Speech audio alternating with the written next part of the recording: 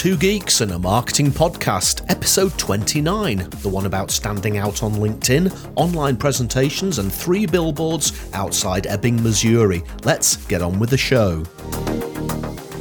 Well, hello and welcome to another recording of Two Geeks and a Marketing Podcast. We are back for more tech, news, content and wisdom from the world of marketing. Joining me as always is a man on a mission to keep marketing simple, the voice of the Marketing and Finance Podcast and the host of the Roger Vlog video series. I give you Monsieur Roger Edwards. Oh, thank you so much. And it's a great pleasure to be joined by a man who's also on a mission to demystify digital marketing, the host of the Content Marketing Studio video podcast. I give you Mr. Pascal Fintoni. Well, thank you so much for the introduction. Roger, this is episode 29, a fine prime number, if you don't mind me saying so. And the one before 30. Yes. So, by the way, just quickly, we've got some lovely message of, well done and thank yous, primarily from David Kilkelly, who had a bit of a shout out about a week or so ago on YouTube. But you also got a lovely message from Andrew Davis on LinkedIn, didn't you? Oh, yeah, absolutely. And it makes it well worthwhile doing the creator shout outs when people take the trouble just to reply and say thank you. It's just part of the whole thing that makes Two Geeks in a Marketing Podcast just a pleasure to do. Yeah, absolutely. So we know that, still people are going through a tough time. There's the weather, there's the global pandemic, there's just the ups and downs of life and business. So we're going to do our very best to give you a bit of light entertainment, things to think about and things to chuckle about as well. So, without further ado, in 2, 3, 1, let's move on to In the News. Shopify is joining forces with Facebook to make it easier for merchants operating their own Shopify-powered businesses to sell across Facebook and Instagram. Well, according to a recent analysis by IPG Media Brands, Facebook, Twitter and YouTube lagged behind TikTok and Reddit at moderating harmful content during the second half of 2020. News Showcase is the name of the latest Google app now available in the UK, giving you access to curated content from over 120 publications, including Reuters and the Financial Times, the News Statement and The Telegraph. Jack Dorsey, the CEO of Twitter, shared at the virtual Goldman Sachs Technology and Internet Conference that the company is exploring ways for its users to receive tips or online payments from their followers. The New York Times has reported that Facebook is working on a competitor to audio social network Clubhouse. Interestingly, Twitter already has one called Twitter Spaces, which is now available to just 3,000 people. Well, workers in 5 European countries, including the UK, now expect to work from home until June of this year, with more than half hoping to work remotely for about 2 days a week in the future. Data from LinkedIn shows demand for marketers with an understanding of paid social media has grown by 116% since last year, with Instagram the top platform.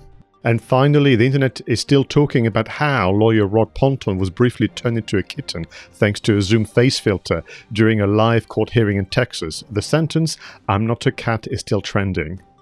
I love that last one, being a cat lover, as you would expect. Do you know, in a way, let's begin with that last one. It's kind of been, the sign of the times, the entire year of essentially mistakes and mishaps over the internet. Yeah, and there's the famous newsreader, isn't there, on Zoom, having a Zoom call, having an interview on primetime TV, and the door bursts open and his kids come running in. But it's quite nice as well, isn't it, don't you think? I think so. I think it's allowed people to, or forced people to be just more human and to have a sense of humor. Although I think it's tricky in a legal context to try and obviously deliver maybe a sentence or to try and obviously defend maybe somebody. And it didn't last very long, but it was probably still 60 seconds very long for the poor man. Yeah, absolutely right. So, Pascal, this whole Clubhouse cloning that's already going on, interestingly, you say that Twitter has got their own, and it's called Twitter Spaces. Now, funnily enough, I was going through the app the other day on my iPhone, and I noticed at the top that one of the little circles that is usually a Twitter story had a big purple ring round it. So I clicked on it, and it was a lady called Madeline Scalar. She's a bit of a Twitter expert. And lo and behold, it was one of these Clubhouse clone rooms, the Twitter Spaces. So I went into it, and there was about 30 people in there, and they were having a chat, and it effectively just looked exactly like Clubhouse. Right. So I don't know whether Spaces came before Clubhouse or vice versa, but it looks very much the same. But interestingly enough, they were talking about, will Twitter Spaces, when it eventually goes out beyond more than 3,000 people, become more popular than the phenomenally popular Clubhouse so far? And Madeline was saying, do you know, one of the big problems that Twitter has now and that Facebook has now is that they are tarnished to a certain degree. They've had data issues, there's been trouble with trolling on there. It can become quite, there's a lot of bullying, unfortunately, happens on both Twitter and Facebook. And she's saying that at the moment, Clubhouse has yet to be tainted by anything like that. That's not to say it won't be, unfortunately, but at the moment it isn't. And therefore, that could be its advantage in being able to resist Facebook and Twitter from effectively coming along and trying to steal share from them. I think for me, the other thing that kind of comes to mind is that trait that we have as human beings to really, really go for novelty. Mm-hmm. And I wonder whether this Facebook attempt to essentially do a Clubhouse clone or Twitter Spaces that actually had such a limited release that it was of no significance to anyone. I wonder whether people just like the novelty factor of going to a different destination altogether to do something very, very different, because there is no history, there is no kind of habit in terms of audio networking with Facebook, Twitter, or all the others. And I wonder whether it's what people like to say, do you know what, I have what I do on Twitter, I do my own things on Facebook, but I do something very different on Clubhouse, and I like the multiplicity, the diversity of different apps on my phone, as opposed to just having a handful that will do everything. Yeah, and again, I keep coming back to the fact that, do Twitter and Facebook really need to copy Clubhouse? Can they not just stick to their knitting and be known for something? Now, again, Twitter has always been, to me, one of the best social media platforms because it's that sharp, short ability to express yourself. And why add stories? Why add a Clubhouse clone? Just stick to what you're good at. Be very good at it. But hey, it just seems to me that a lot of the time today, everybody just wants to be exactly the same as everybody else. Yeah, it makes you wonder whether, don't they have people to come up with new ideas, themselves? I mean, I just realized as I was reflecting on the new news headlines that it's been very, very kind of social media centric, and it's almost a signs of what's happening right now, in terms of what's already in the news and what people are thinking about. I mean, when you think about, for example, the LinkedIn report about this idea of paid social media as a discipline has grown by 116%. I think it's interesting because for a long time, many of my customers had little to no interest in advertising, whatever it was. And now we're saying that people are changing their minds because I realized that you have to find different ways to reach your audience. Yeah, absolutely right. And I'm one of these people that always says, go where your customers are. And you'll know that certain people will be on Snapchat, certain people will be on Instagram. And the reason that they're on different platforms is that those platforms will appeal to them for a specific reason. It will actually get harder, I think, to target people on Facebook, Twitter, Instagram, if all of these platforms start to be exactly the same. Because what will it be that makes one person choose to be on Twitter as opposed to Clubhouse if effectively they're all doing the same thing? So, yeah, similarity breeds mediocrity to a certain extent. I think that's a very, very good statement. And let me just close this in the news review with remote working. So across so many industries, working from home was obviously frowned upon, and then literally people had to for the better part of most of 2020, if not already 2021. This idea of working 2 days a week in the future from home, for a number of many reasons. One of it could be actually quality of being able to concentrate on work as opposed to being in the office where there's all the hustle and bustle and so on, but also the impact on the environment, the impact on family time, and so on and so forth. I feel that this is something that most industries and sectors should look into seriously. Yeah, absolutely. And I see it quite a lot in the big corporates that I work with, that they've realised how much money they've saved this year by not having to heat the offices and by not having to keep the offices open and not having to have people travel so much.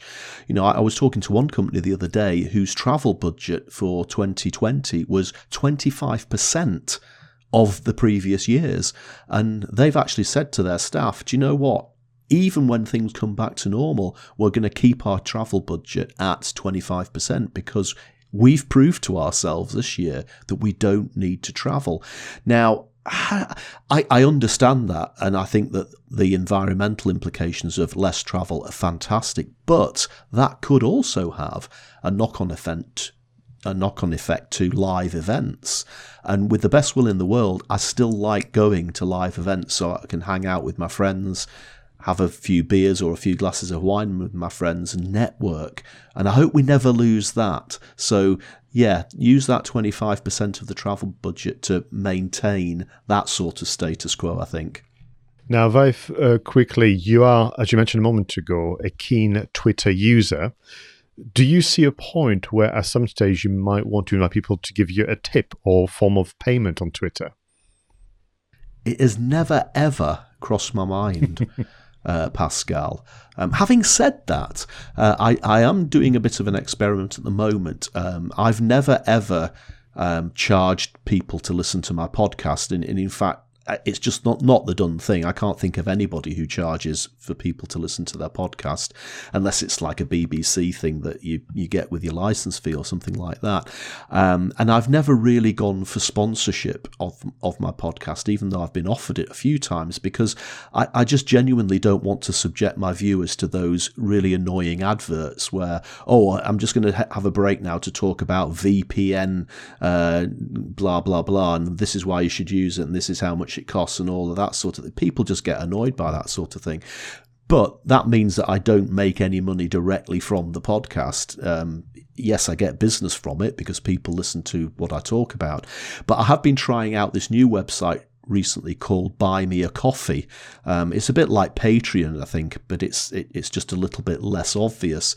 And as you would expect, it allows people to buy you a coffee simply by deciding to give you £1 or £2 or £5 or something like that. And I'm just trying it out now just to see how many coffees I get bought. And at the moment, it's not been that many, I have to say. Do you know, I like the idea of someone essentially showing and expressing their gratitude and thanks with a tip and make that just as an option that is almost globally available. Where I'm struggling is whether or not you will charge people to access your marketing content. I'm having a real difficulty with the logic there. So let's wait and see. Jack Dorsey discussed it at the conference recently, and we can only wait in terms of what they're going to do in terms of announcing it and rolling it out across the different accounts and so on. What I will say very quickly, back to Twitter Spaces and generally what those platforms do, they take just too long to release anything, and they only do it to a small, kind of privileged group of individuals. And that always kind of rubs me the wrong way. And I'm not going to talk about LinkedIn video, a live video anymore, but it just feels like, why? What is the logic behind a limited release to just a handful of people that some of us don't even know? Yeah, and let's be honest here. It's always the same group yes. of American marketing gurus, isn't it, that seem to get access to these things well before the rest of the world. And now I'm maybe sounding a bit bitter here, and that's probably because I am. But I mean, I've not got any axe to grind with these people. They are extremely successful, but there are more people in the world who are doing and putting together great content. So come on, Twitter and Facebook and all of you social media platforms. If you've got something new to put out there, why not put it out to different people and see how we get on with it first, rather than just chucking it at the usual suspects? Oh, well said, Roger. Now, thank you again for listening to our reflection and reaction to In the News. We're going to continue with some discussion within In Content Spotlights. So this is probably one of my favorite segments, because really go into in-depth conversation and reaction to an article, to a webcast, to a podcast, indeed sometime even just an ebook. So Roger, what have you got for us this week? Right, Pascal. This week we're going to talk about LinkedIn, so more social media, unfortunately. This article is usually the sort of article that I would probably pass by, but I just liked the way that the headline and the introductory paragraph were written, and it sort of sucked me into the rest of it. So it's called 7 Steps for Standing Out on LinkedIn, which you must admit is your pretty run-of-the-mill. I've seen a million articles with a heading very much like that, whether it's about LinkedIn, Twitter, Instagram, whatever it might be. It's always 7 steps to do something or to stand out on something, isn't it? It's written by a journalist called Rosie Purr, which is the second reference to cats that we've had in the podcast today. And it's in entrepreneur.com, the website. Now, again, the first sentence of the article is, LinkedIn is finally growing out of its Jurassic Park phase. Now, with an opening sentence like that, you just have to read a bit more, don't you? And I'm just going to read the next paragraph. From a deserted social media network inhabited by eager job seekers and lurking, do you have 15 minutes for a call type of salesperson, the platform is finally shaping up with new features like LinkedIn Stories, a sleeker interface which is less dinosaurish, and an exponentially growing number of content creators waking up amid a sea of shiny corporate ads disguised as posts. 2021 will be packed with action. And that really sets the scene for the rest of the article. Now, it says there are 7 tips. I'm not going to go into those 7 tips. What I want to go into is the 3 types of pillar content that Rosie suggests that you should put onto LinkedIn in order to be successful. And the reason I wanted to bring these up is that I still think that there's this sort of there's a LinkedIn police force, if you like, of self-appointed moderators on LinkedIn who have this LinkedIn as a professional platform type of vibe going on, and you'll get called out if you post a funny post or if you post a picture of a cat. It's a professional platform and therefore it's got to be about work or it's got to be about business. Now, I actually don't buy into that. I think that some of the best stuff that's going on LinkedIn at the moment actually mixes a little bit of business with a little bit of personal stuff and maybe a little bit of behind the scenes. And that's been my view for quite a while. And this article effectively sums that up and says, yes, this is the way to be successful on LinkedIn. So overall, it says, like any platform, if you want to stand out on LinkedIn, you're going to have to be a little bit controversial in what you post. So maybe me having a bit of a rant before about Twitter only giving the new stuff to the American marketing gurus is the sort of thing you might put on LinkedIn if you wanted to provoke a response. But the three pieces of pillar content that Rosie suggests you do is, first of all, number 1, insights. Again, not rocket science. No, she's saying crisp, updated professional tips on how you can target specific parts of your community. It doesn't have to be long essays, pages and pages of stuff. Just practical bite-sized tips that people can consume pretty much instantly. And I love that sort of thing. And then here we go. Second piece of pillar content is personal stories. Now, you've heard me tell the story about how I went into a management meeting in a remote country house and listened to a man spout management speak mumbo jumbo whilst wearing a pinstripe suit. That's a personal story which reveals why I have an aversion to complication in marketing, complication in language. And that's the sort of personal story that absolutely works a treat on LinkedIn.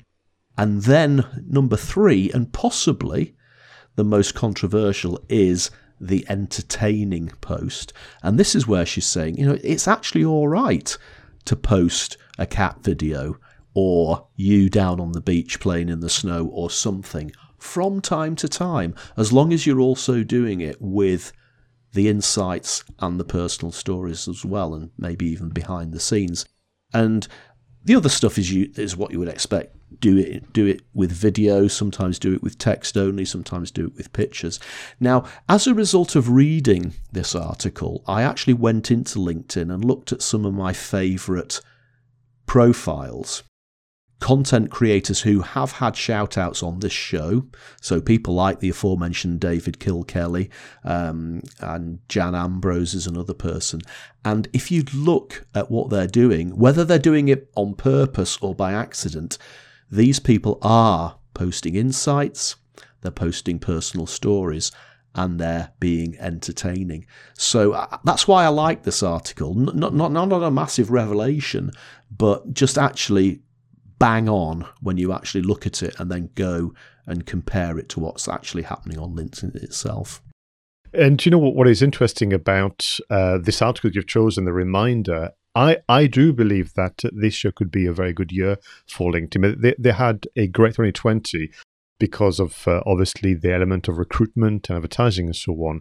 But when it comes to the networking, because so many professionals were at home, as we mentioned a moment ago, they became more active on LinkedIn. And you know the old adage, Roger, you get back what you put in. And I think people suddenly realize, hang on a minute, this LinkedIn thing that I've been neglecting for a while is not so bad after all. Because I will say that by and large, compared to other platforms like Facebook, Twitter, Instagram, and many others, there was a lack of activity. What I mean by that is a lack of effort in creating valuable content, as you've summarized a moment ago. And I think last year just made people realize that it was important to look after your personal brand. It was important to keep things refreshed, but also it was important to have the system, as you mentioned a moment ago, of almost organizing your thinking around the content type. And we have seen more, what I would call, because I think the term entertaining is a tricky one. It can conjure up so many different things. For me, I would say you have to be witty. On LinkedIn, and you can afford to essentially talk about the trip on the beach and put something that has a slant. Because actually in the world of business, particularly if you think some of the publication that you and I used to read, back in the days of printed media, there was always those pages of witty, entertaining content. Sometimes they were cartoons, almost like comic strips. And so what I will say is that to get someone to smile, chuckle, and laugh was always part of business communication. But you're right, I think people have taken a view on LinkedIn that's been maybe to one extreme. And I wonder if last year has allowed those sharp edges to come to be smoothed out a bit more. Yeah, I think you've absolutely hit the nail on the head there. The enforced lockdown across the world has finally allowed LinkedIn to mature and maybe shaken off the image that it's had of being that professional, stuffy network. And maybe the people who were perpetuating that myth have either woken up and grown up or have just left the platform and gone somewhere else. But I actually quite like LinkedIn at the moment. It's not a bad platform at all. Yeah, I mean, I've had some great interaction, and in the context of a global pandemic, when I've been stuck at home, it's been a source of really joy for me to see the reaction, to have some running commentaries and people saying hi and so on. So it's great choice. Well, I must confess, once again, rather perplexed as to the selection of news and content spotlight. Once again, we don't really talk to each other, but I've chosen something that is again targeting and questioning the contribution of social media platform as well as search engines. So the title is in two halves. It's an article that actually a friend of the show, Chris Ducker, helped me spot. It was written by Tobias, I beg your pardon, Elwood, the chairman of the Defense Select Committee for the Mail on Sunday. And the title, as I mentioned, is in two halves. First half, why the world would be a better place without Facebook, Google, and Amazon. Second half, and Britain could lead the way in cutting them down to size. Now, here's the context for you, Roger. For a few years now, like everybody else, I've been torn between the idea of digital, and particularly many platforms we mentioned so far, having a really positive impact in one's business success. But on one hand, I see, for example, how Facebook, can help you sell more within the platform, and the other, how little they are doing to protect young people from abuse. On the other hand, I can see what Twitter can do with regard to helping you engage an audience, and the other, I can see how little they do in curbing down harmful content. There's this constant dichotomy between the benefits, which I see are really quite obvious from a business point of view, but some of the negative impact in social life in general. And I've been torn, and I've had many discussions about it, wondering how do we progress this? How do we, those who perhaps spend a lot of time on this platform, those of us have had experience, how do we move this forward? Now, this article written it explores really this idea of, is it time to tame the Wild West of the World Wide Web? And what the article is questioning is, is it time, as we've done as societies many times before, is it time to dismantle the essentially upcoming monopoly of the likes of Facebook, Google, and Amazon, as we've done with the oil and gas companies, as we've done with the airlines, railway, telephone, broadband, where there is a multitude of choices, you could argue, in those kind of industries, but the choices are now becoming less and less. Case in point, we mentioned that Facebook wants to do a clone of Clubhouse.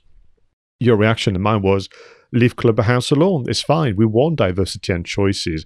So this kind of discussion that this article is bringing up, and is also kind of questioning how much longer will people, governments, and more allow those companies access to obviously our data, and obviously for profit, and how long can we allow them to be allegedly a participant in the wealth of a country, but actually treating the obligation to pay tax as optional. So I just thought it was an interesting article because it was reaching a point where I've been thinking about this a lot. And I think that, bear in mind what's happening in Australia. Do you remember we mentioned that in the news, Roger, that kind of minor kerfuffle between Google News, as the brand would be, and the Australian government. We know the many clashes in the US with Congress and those platforms, and we know that the EU is putting things in place to fine them for any form of bad behavior. So for me, my question to you is, what would a regulated world where Facebook, Google, and Amazon being more accountable look like, and what can we do moving forward to make those platforms just a better participant to the well-being and wealth of the different nations around the world?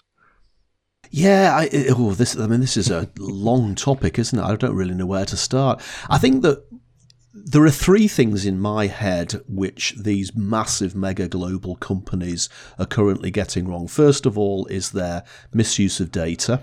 And on the one hand, we all worry about losing our identities and losing our data, and there's a lot of people who I don't like the government's test and trace system because it's like Big Brother watching, but yet most of the time we're more than happy to allow Facebook and Apple to spy on us through our phones.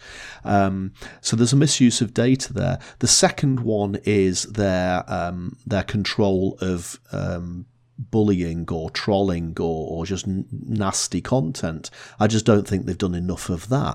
They've let far too much political stuff and racist stuff and almost like warmongering stuff to a certain anti-vaxxing and all of that sort of thing. And then the third thing is the tax angle, which, as somebody who has just filled in my tax return, and the tax return, as you know, is a year back, so I had a relatively decent year, 2019 to 2020, and I suddenly find myself with a fairly sizable tax bill which I've got to pay now when I've actually just had a pretty bad year in terms of business because of COVID. Now, what it means is that the next time I do a tax return, it'll be lower. But at the moment, I think, times are hard, and yet I've got this fairly sizable tax bill to pay. And then you read about Amazon and Jeff Bezos and all of that making billions and billions and billions, and yet they've structured their company so that they pay the minimal tax within the United Kingdom and elsewhere. Now, on the one hand, you could argue, well, governments have allowed tax rules to exist. They're not breaking the law. They've just done something within the law to minimise the amount of tax that they pay. But it still feels a bit wrong, doesn't it? Even though they're not genuinely evading tax, they're just avoiding it, and there is a subtle difference there. So yes, I think I would like to see some sort of regulation that comes in, and I've heard the Chancellor Rishi Sunak talking about sort of an online sales tax. When I see the word online sales tax, I can't help but sigh and just imagine that it'll be passed on to us, the customer, as opposed to genuinely coming out of the coffers of Amazon. So I'm sort of all for it, Pascal, but sometimes when governments get involved in regulations such as this, it sometimes backfires and it's the customer that ends up taking the hit as opposed to the companies that they're actually going after. And I think if I look back at the second half of that title, Britain can lead the way in cutting them down to size. I think it's almost like an inkling of the solution here, which is that instead of having to deal with Google headquarters in the US, for example, they have to have a legal entity, let's say in France and Germany and then the UK. And from that moment on, they will abide by the rules of trading and the law for that particular nation. And I think they will start to maybe simplify a number of things. But also, if you think about what they've done with regard to broadband provision in the UK in particular, we don't have the sole provider that is BT. Whilst they may have done an enormous amount of investment in infrastructure, the number of options available to most businesses and households is quite significant. So again, can we be in a situation where Amazon could have maybe the depot, but other distributors can have a go, if that makes any sense? And why would, for example, Facebook only have the deal with Shopify? All other platforms should have the deal. So I think this is where we're going to get to, I think, a healthier position, because the more there's tension between, let's say, the business benefits and really the lack of benefits from the short point of view, the more there's going to be that tension and things are going to start to pull.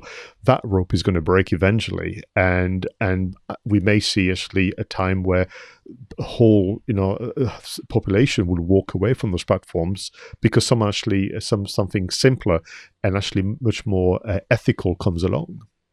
Well, I mean, all the way through the pandemic, I've tried to buy local. But you and I have had this conversation. I think a while back you bought a piece of kit that you've been looking forward to buying for a while, and you did the same thing. You tried to buy it local. And you got appalling service out of that company. Mm-hmm. And therefore, you ended up going and buying that piece of kit from Amazon. Now, yes, Amazon could be in danger of putting smaller businesses out of business. But if those smaller businesses aren't prepared to step up to the mark and give amazing service, then to a certain extent, they are at fault as well. And Amazon shouldn't be penalised for offering really good service. But I think they should be held to account for tax avoidance to the levels that they are. Well, as you said, Roger, this is a biggie. We're not going to solve it, just the two of us and in the context of this podcast. But I would love to hear from you, viewers and listeners, about what does a world where regulation is in place for those platforms to, let's put it frankly, behave better and more ethically. What does it look like to you? And let us know. Get in touch, and we'll make sure to read out those comments for you. But Roger, it's time to find a way to make the life of content producers a little easier. Let's move on to marketing, tech, and apps. Let's do it. Now, I know that this segment is one of Roger's favorites, looking at ways, as I mentioned a moment ago, to make your life easier as a content producer and a marketer. So, Roger, what have you got for us this week? This week is a bit of a success on YouTube focus.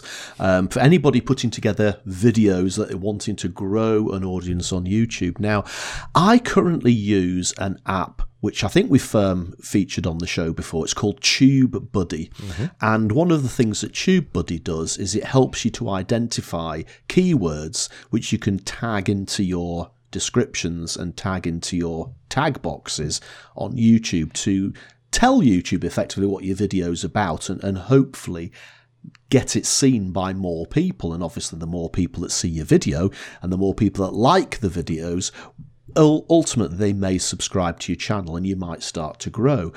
And now I've been using TubeBuddy probably for about a year now, and I've followed all of their advice, and they've got loads of videos on YouTube that you can watch as to how to research the keywords and try to have the right number of tags in your videos. And they even rank each keyword from bad to excellent. And what I found on TubeBuddy is that I can find a keyword which ranks as excellent and all sorts of different variations that ranks as excellent. And then I upload the video and I can tell from the analytics that it isn't the keywords that are actually driving traffic to that video. So I'm sitting there thinking, well, I don't understand, TubeBuddy and putting so much store by this tag business. What's going on? And then there are other times when I've done the same and it absolutely is the keywords that are driving the traffic. So I think I've got a lot more to try to understand here. So what I've been doing recently is just trying out a few other ways of determining keywords. And I came across this one called Keyword Tool Dominator, which is fab, isn't it? It's almost like a Terminator of keywords. The Keyword Tool Dominator. Now, it's free to the extent that you're allowed to do, I think it's 2 or 3 searches a day for free. And then after that, it stops you and you would have to pay a fee in order to do it. But what I've found is that, looking for keywords on YouTube and using this tool and looking for keywords on YouTube using TubeBuddy and using other ones, which maybe I'll bring in later episodes of the show, not all of these tools agree on the same keywords. And that possibly might explain why some of my TubeBuddy keywords have been successful and others haven't. And that just makes you think there are all sorts of different apps which claim to understand the algorithm within a platform like YouTube.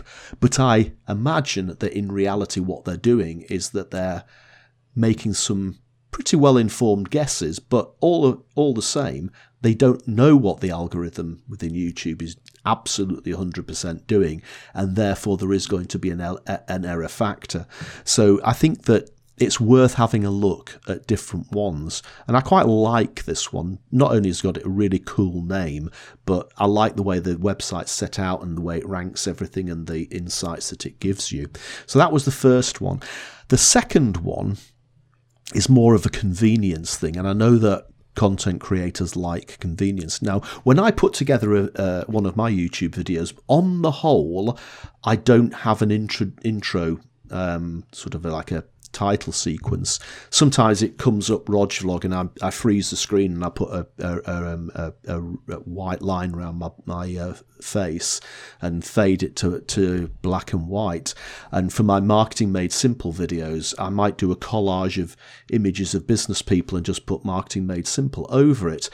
So it's just basically a title card, I guess. I came across a few websites where you can actually create intros for your videos, and the one that caught my attention this week is called Intro Maker. Great name. It's from a company called Ivato, which also do stock footage and stock photographs and this, that, and the other. But this is similar in the way that it looks to Canva, I guess, but it's specially designed for video intros. And you can choose the length, you can choose templates, you can drop in your own video clips, you can drop in your own photographs, and it just sorts out the graphics for you. And some of the intros, 10 seconds, 30 seconds, 60 seconds, that sort of thing. So if you want to do something to make your video have a title sequence that grabs people's attention, but you don't want to manipulate all the images yourself and find graphics, Intro Maker is well worth looking, because it's got lots of free templates. Again, there are ones you can pay for, but even the free ones look pretty good. And it's just something to play with, and you never know, you might find something which, unlike TubeBuddy and its keywords, might just grab somebody's attention and make them subscribe to your video. Super. I love the way you've chosen success on YouTube as a theme. Can't wait to see and hear what you're going to come up with, for the next few episodes.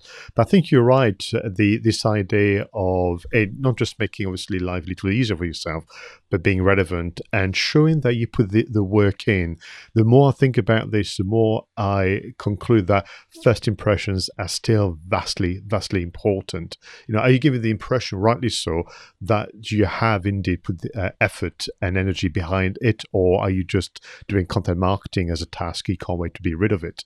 So it's almost with that in mind that I've gone for the theme of being in a position to provide and design better webinars, almost inspired by my content spotlight of a couple of weeks ago with our friend from On24 Webinerd, Mark Bornstein. And I'm even more convinced now than ever before, although it was always something that I knew, that the choice of photography, the way in which you choose to design your slides, is going to be important this year, because we are approaching this kind of incredible sad anniversary of a year in lockdown or some form of restrictions where, having to access information and the advice and wisdom of people via a Zoom call, Teams, or any form of webinar platform has been the norm. And I think it's really becoming quite important to design that experience. And back to our friend Mark Bornstein from On24, he made a comment a few weeks ago. He was saying, your role as the host or deliverer of the message is to transport your audience somewhere else for the duration of the webinar. And with that in mind, he was arguing that look at the photography, think of using video almost as transitions to the different subject you want to talk about. Watch out for the copy. I think, more and more now people have gone back, I found, to writing a lot more words than they should and so on. And I think when it comes to photography, I wanted to recommend today 2 platforms that can help you find different style of photography. I know in the past, Roger, we mentioned Pexels and Pixabay and a few others like Unsplash and indeed Canva. But I think you need to be careful. If you use those platforms, can I please advise you to not use the first photos you find on page 1? Because as you can hear from Roger's laughter, they're now becoming quite popular on the internet, aren't they? Absolutely. It just made me laugh because I use for music on my videos, I use Epidemic Sound. Again, we've shouted that out before. And I was watching one of my old videos from about 3 years ago, and I used a piece of music in that video. And quite recently, somebody has used that piece of music, quite obviously from Epidemic Sound, and they're obviously paying for it, but they've used it in an advert that comes up on YouTube pretty much every single time I click on a video these days. And I'm hearing the piece of music that I had in a video, and I thought, hold on a second, that's my piece. But of course, everybody can choose these pieces. So as you said, Pascal, dig deep, go into page 10, yes. or search a bit deeper into the subject and pick a photograph or a piece of music further down the list. That'll guarantee, or at least make sure, that less people are using it. Absolutely. So the first one is a Creative Commons photo search engine. So Creative Commons is, I think, is reasonably well known. It's that almost universal way in which photos are marked, whereby they are available freely. And occasionally you may have to obviously give the photographer credit, but very often they're not. And the address, which you will see on the notes, is freephotos.cc, the CC being the Creative Commons. And again, as someone that searched photography extensively, I have found this photo search engine to provide very, very different results. There's some photos I've never seen before. Similarly, you mentioned Shopify in the news segment. Well, they have also launched their own free stock photo platform, essentially to support, obviously, those who use Shopify to sell products and services. But I will say, because of their background, I would imagine, in one of the number one e-commerce platforms, the photography is really quite stunning.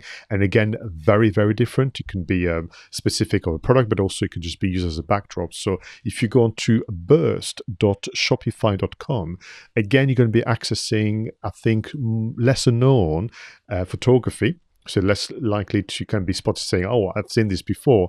But also you might be invited to be just a bit more daring about your backdrop or the background of the slides to once again, for a moment in time, transport your audience somewhere else. These are great suggestions, Pascal. I'm gonna add them to my list because, as you would expect, my first port of call for photographs and my presentations is usually Pexels, Pixabay, or Unsplash, as you've already said. So yeah, let's go into something a little bit more obscure so that we can stand out a bit more. And there's one of the advantage of being a follower of Two Geeks and Marketing podcasts. You'll be able to find and discover new things like this ahead of the competition and even your peers. Now, Monsieur Edwards, all this is possible thanks to inventors and pioneers from the recent past. Shall we move on to This Week in History? Let's go. In 1878, the first telephone book is issued in New Haven, Connecticut by the New Haven Telephone Company. A copy was sold at auction in 2008 for over $170,000. Well, in 1940, Gone with the Wind received 13 nominations and won 8 Oscars, including Best Direction and Best Editing at the Academy Award. It was also the first color movie to win an award for Best Picture. In 1953, Cambridge University scientists James D. Watson and Francis H.C. Crick announced that they have determined the double helix structure of DNA, the molecule containing human genes. Well, a year later, 1954, the first colour TV set using the NTSC standard are offered for sale to the general public. NTSC is a standard used in most of North and South America, Japan, and a few other places in the world. In 1962, John Glenn becomes the first American to orbit the Earth aboard Friendship 7. Glenn orbited the Earth 3 times in 4 hours 55 minutes using an IBM 7030 Stretch supercomputer. Well, in 1991, English computer scientist Tim Berners-Lee introduces World Wide Web, the first web browser and WYSIWYG HTML editor, to a research institution whilst employed at CERN near Geneva. In 1995, news platform and search engine Yahoo is incorporated. The company actually began a year earlier as Jerry and David's Guide to the World Wide Web. Well, in 1997, Keith Campbell, Ian Walmart and colleagues at the Roslin Institute in Scotland, together with the biotech company PPL Therapeutics, announced they have successfully cloned an adult sheep they called Dolly. Wow. 97. Yes. I remember the story vividly, but I'd just forgotten when it was. Some of these news items really shock me as to how long ago they were. The one that stands out for me today is this whole idea of NTSC, the television standard in America, as opposed to the standard that we have in UK and Europe, which is PAL. Now, I'm pretty sure that it doesn't make as much difference these days because we're all using digital TVs.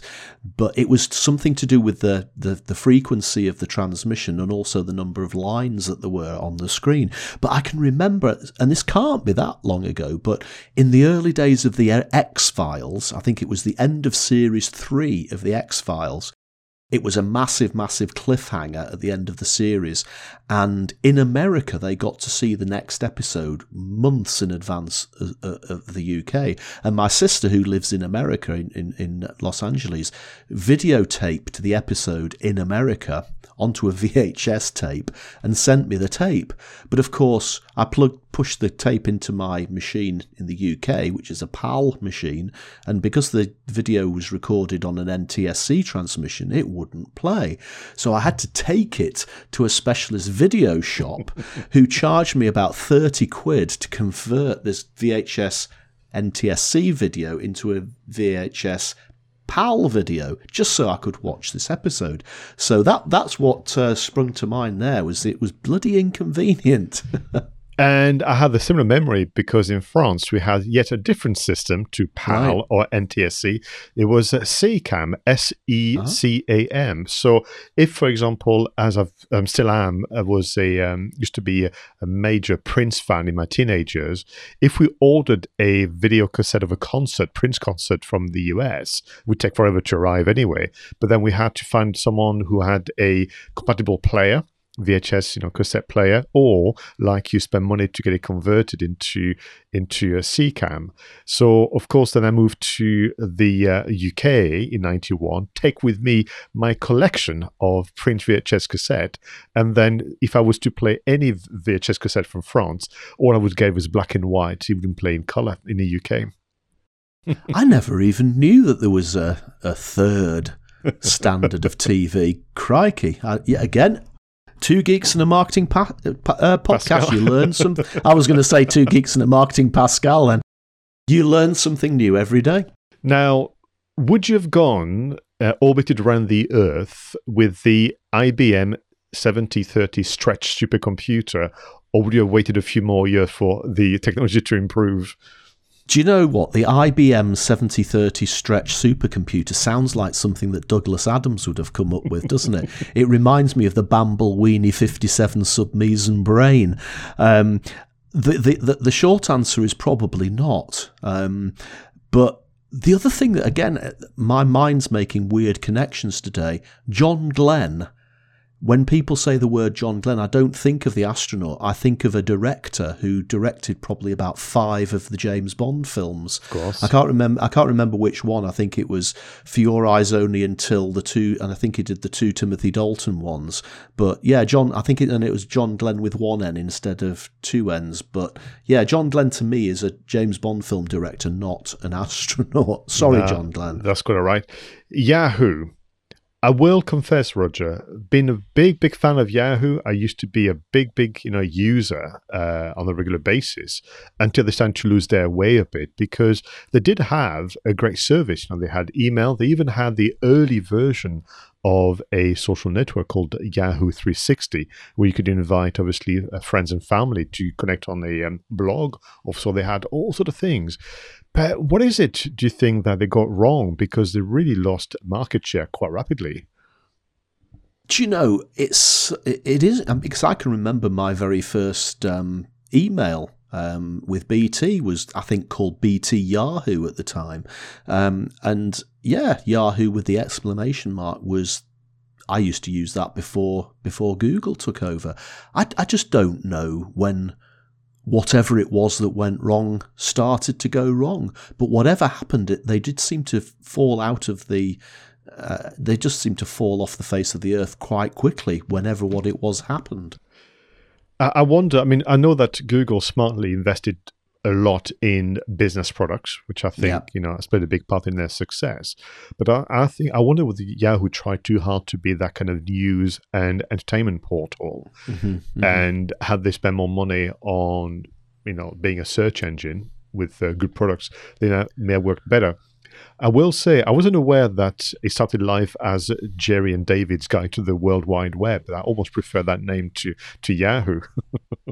Jerry and David sound like film stars as well, don't they? You know, it sounds like there should have been a film about Jerry and David's Guide to the World Wide Web.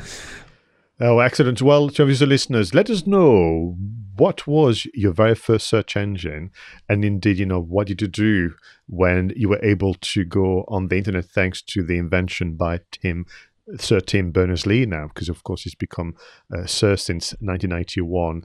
I'm not going to ask you about Gone with the Wind because I know we've got a big chunky part in film marketing, but I will, you know, express my surprise. I had no idea that the double helix structure of DNA was discovered in 1953. That feels such a long time ago somehow.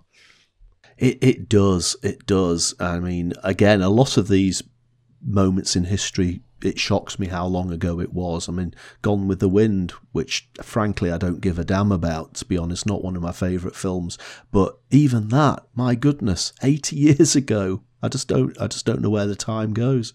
Excellent. So thanks again for, you know, allowing us to reminisce and share childhood stories. But time to give others a bit of a shout out.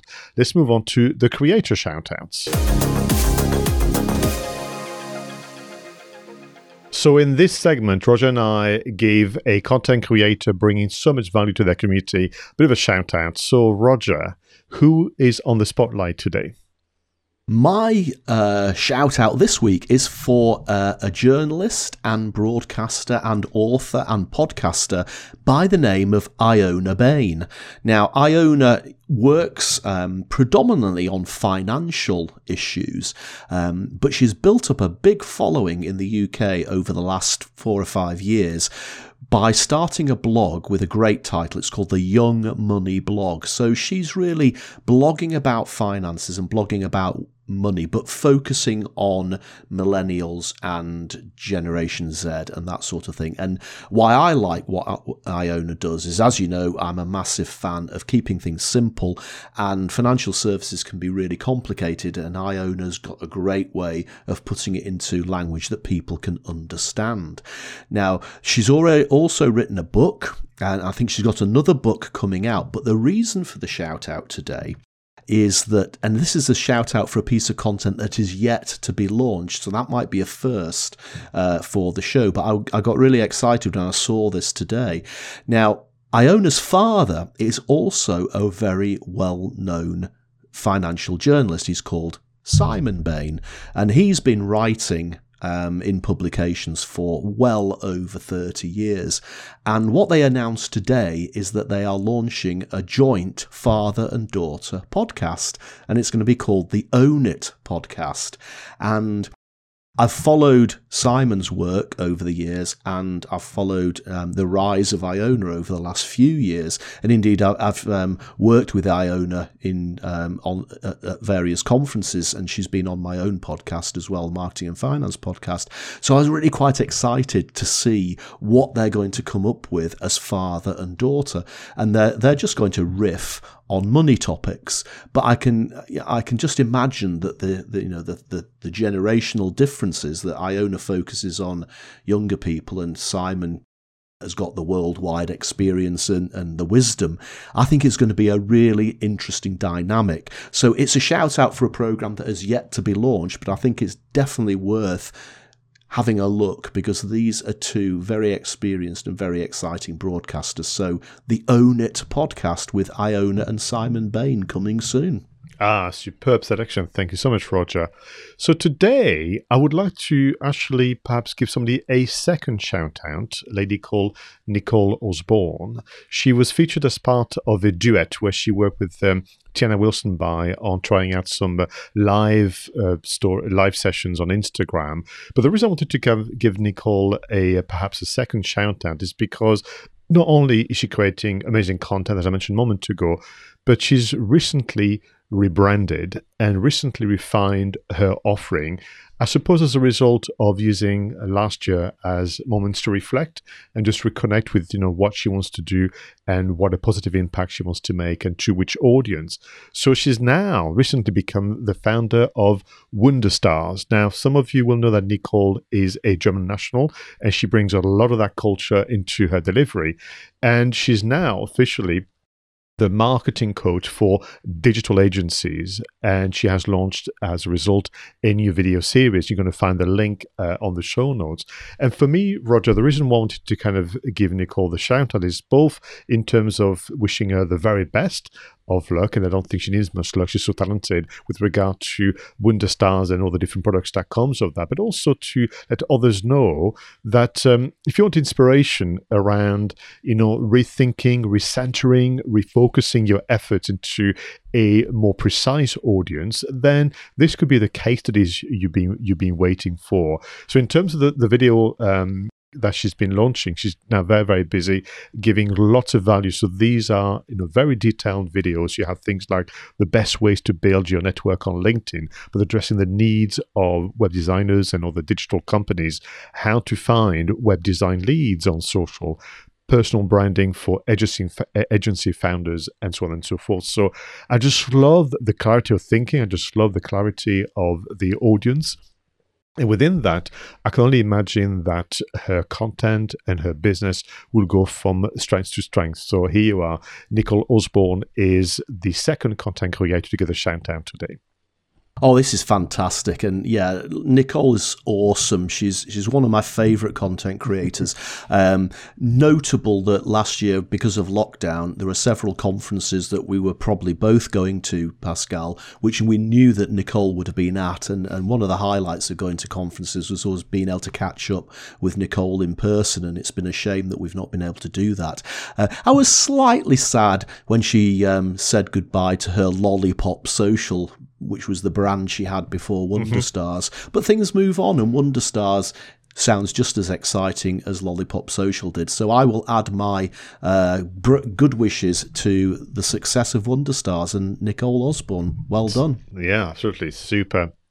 Now, Roger, I would like you and our audience to get comfortable. Just get into that comfy seat, grab a cup of coffee. If you have them, grab your popcorns. It's time for film marketing. Yes. Right, Roger. In 2018, there is a movie that probably had one of the simplest and one of the most straightforward marketing campaign, and yet became one of the most successful movies of that year. And I'm talking about 3 Billboards Outside of Ebbing, Missouri.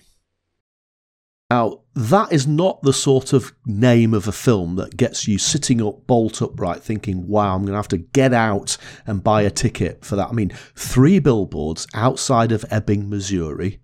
Wow. I mean, it's not Star Wars or Terminator or Die Hard, is it?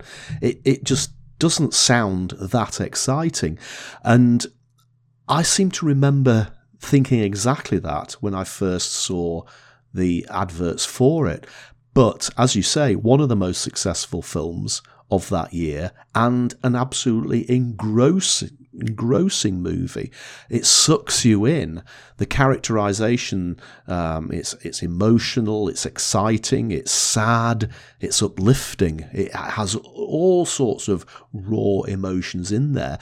And I guess that this is film marketing after all. We talk about usually about how a film was marketed. We also have a bit of a rant about the film itself, but the actual concept, once you get beyond the slightly boring heading, 3 Billboards Outside of Ebbing, Missouri, the whole idea of the film is about drawing attention to a specific thing, namely that Mildred, who's the main character in the film, unfortunately her daughter had been raped and killed a year earlier. She hires 3 billboards outside of the town she lives in to effectively give the police a kick up the backside to get on and solve this crime. So the film is about marketing. It's about how to draw attention to something and get people to take action. And that's fantastic, because that's, not only can we talk about film marketing of the film, the fact is the film has a basic thread that it's about drawing people's attention and getting them to take action. You are so right. And I never really thought of it in that way. So thank you very much for bringing this, because for me, this title feels like a news headline. Yes. Do you know what I mean? So you've got all these layers, stories within stories. I mean, you could argue you've got 3 billboards almost, representing the 3 acts of a typical story: the setup, the conflict, the resolution.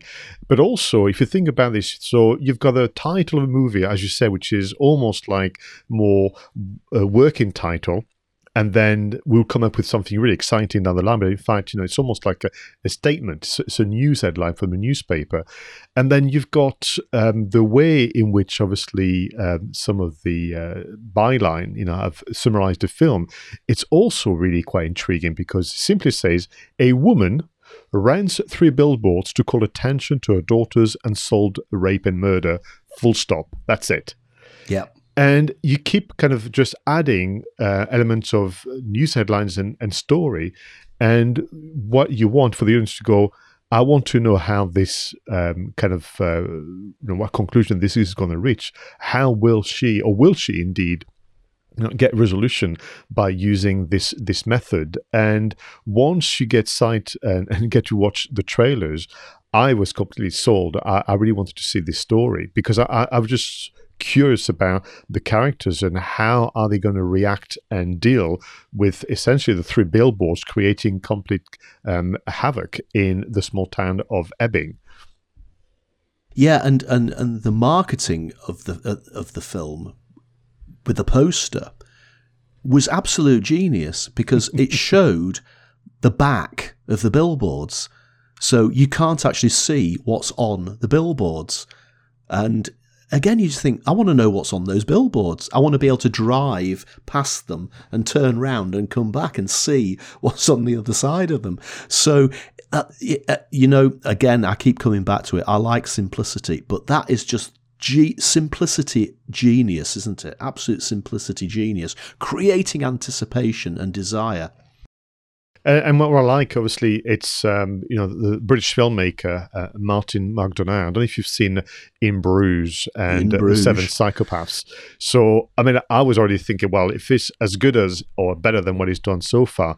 And I will confess, as soon as I heard that Frances McDormand and Woody Harrelson and a few others were in, I thought, we're going to watch and witness a story unfolding, delivered by some incredible screen performers. I mean, Sam Rockwell, which I've not seen for a while since a few other things I've seen in.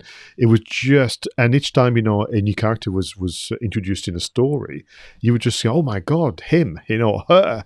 And all those characters just kind of carried the story so well. It's a delight to watch. It's a delight also to observe the cinematography. But how they explore the sense of injustice, indifference sometimes, racism, sexism. There's all sort of, really kind of hard-hitting topics being covered, but using humor so well as well. And it is dialogue heavy, but that's not a criticism. It's good dialogue. In a certain respect, it reminds me of Tarantino type dialogue. Some of the monologues that the characters go off on are actually quite long. I'm minded of the scene where Mildred effectively takes down the local priest, and she basically just dismantles his argument layer by layer by layer, and she's talking, and he's basically just stood there, and you can see he's just drained of all his humility as she just lays into him, and that's so well written. And again, Woody Harrelson, as you've said, probably not my favourite actor, I have to say, Pascal. There's quite a few roles that he's played where I've just thought, I just don't like that. But in this one, again, absolutely and utterly believable character, so believable. And the letter that he leaves behind for his wife is heartbreaking, absolutely heartbreaking, but so well written. You'll probably have tears, and the delivery is spectacular. But yeah, it's all about redemption and forgiveness, isn't it? It is, and that's what I like about this movie. The characters are complex, they're multi-layered, which is, again, a credit to Martin McDonagh and as well as the cast, whereby, in the same film, you can have someone doing creating a scene which is deemed to be bad, or some of this character is evil, and then much later on there's an act of kindness, and you're completely being pulled in different kind of emotions, thinking, well, am I meant to dislike or like this character? I mean, even Mildred, as the woman who rightly so is seeking justice, is not always going about it in the right way, so you can find yourself to be critical of her actions. Well, yeah, I mean, she puts the billboards up, and the billboards are basically saying to the police chief, Willoughby, who played by Woody Harrelson, get your act together, mate. So she's having a right go at him, and then later in the film, he pays for her to have her second month with the billboards up. She even sets fire to the police station, doesn't she? She chucks Molotov cocktails at the police station. So you could be forgiven for arguing that she's actually quite unhinged and actually quite violent. And has she gone too far, despite the horrible thing that happened to her daughter? Is torching a police station with Molotov cocktails really the sort of thing that a grieving parent does? But again, later, there is that moment of redemption. I think it's so well put together and multi-layered. So it may well be that some of our viewers and listeners have not seen Three Billboards Outside of Ebbing. So we're not going to say much more than you must watch it. You're going to really enjoy it as a bit of storytelling, cinematography, but also this element of, as Roger brought to my attention, grabbing someone's attention and so on. But I just wanted to, without giving too much away, the ending is interesting. And my question to you, Roger, will they not? Yes, it's one of those Hitchcockian endings, isn't it? It's the sort of ending where it could lead to a sequel, but I hope it doesn't, because I think a sequel would ruin it. But it does leave enough up in the air for you could sit down and have a debate about, as you say, and we don't want to give away the plot, but they leave town on a mission, a man and woman on a mission, not to demystify concept marketing, but to track down this potential killer. And what are they going to do if and when they find him? And, well, yeah, I mean, she's already torched a police station with Molotov cocktails.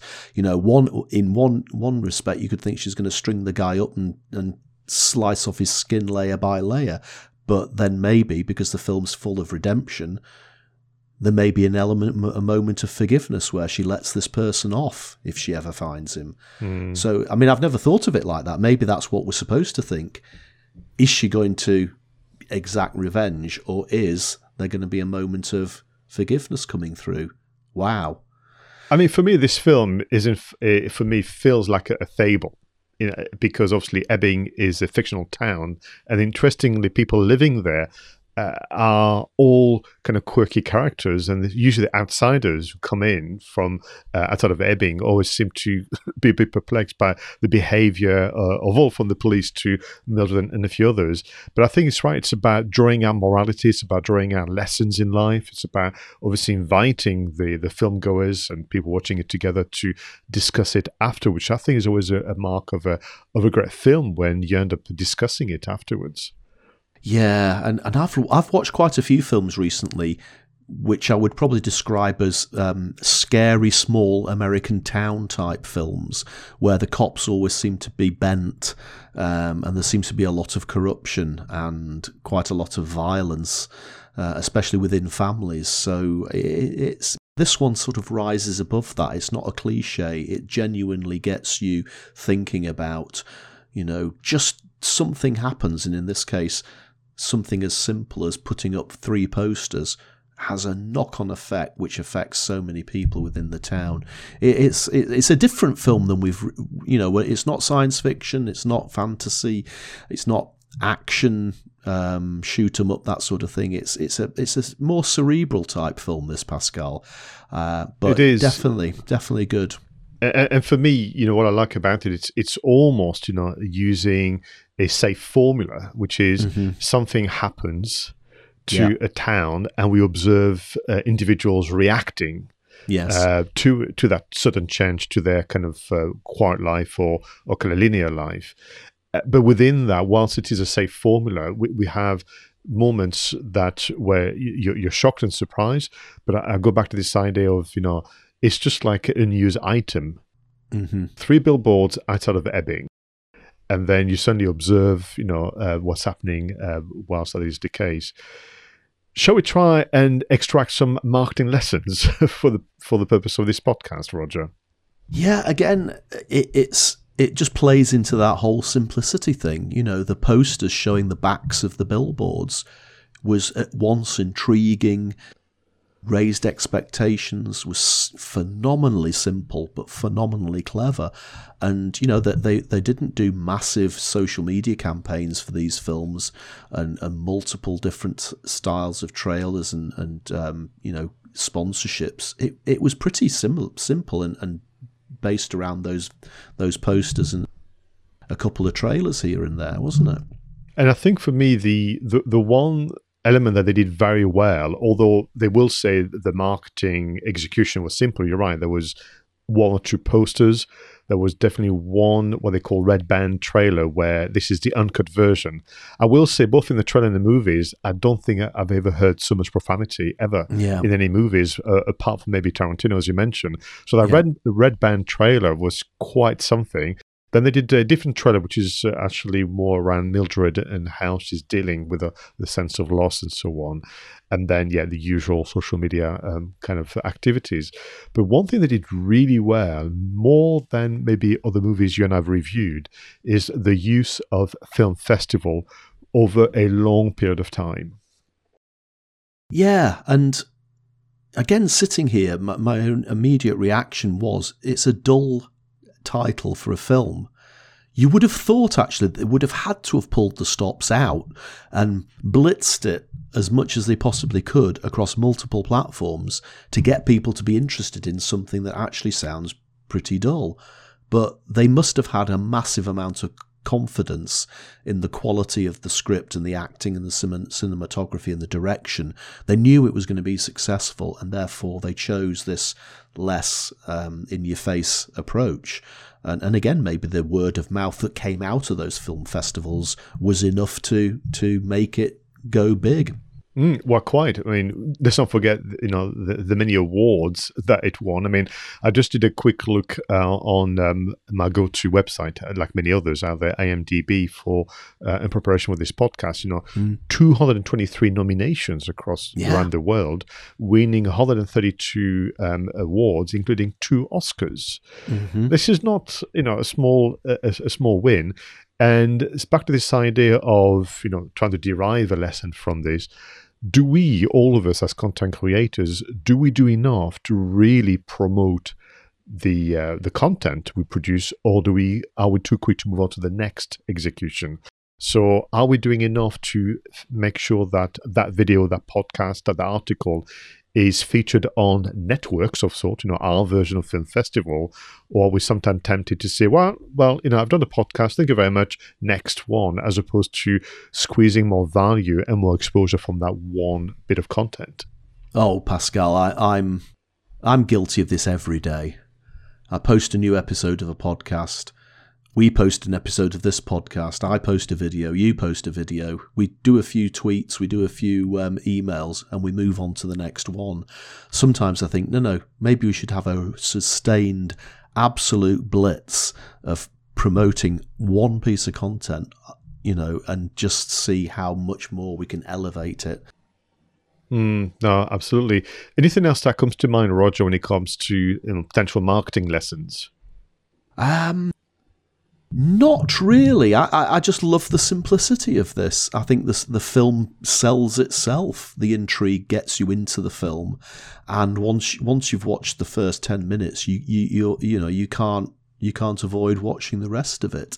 I actually did watch it again last weekend after we decided we were going to do this film today, and I remember enjoying it the first time. I think the second time I immersed myself even more in the dialogue, and I think that this is a dialogue-rich film, and it is just so good. Every line is quotable, and every line can stir up the emotion and stir up sadness, happiness, redemption, whatever it might be. It's a remarkably well-written film.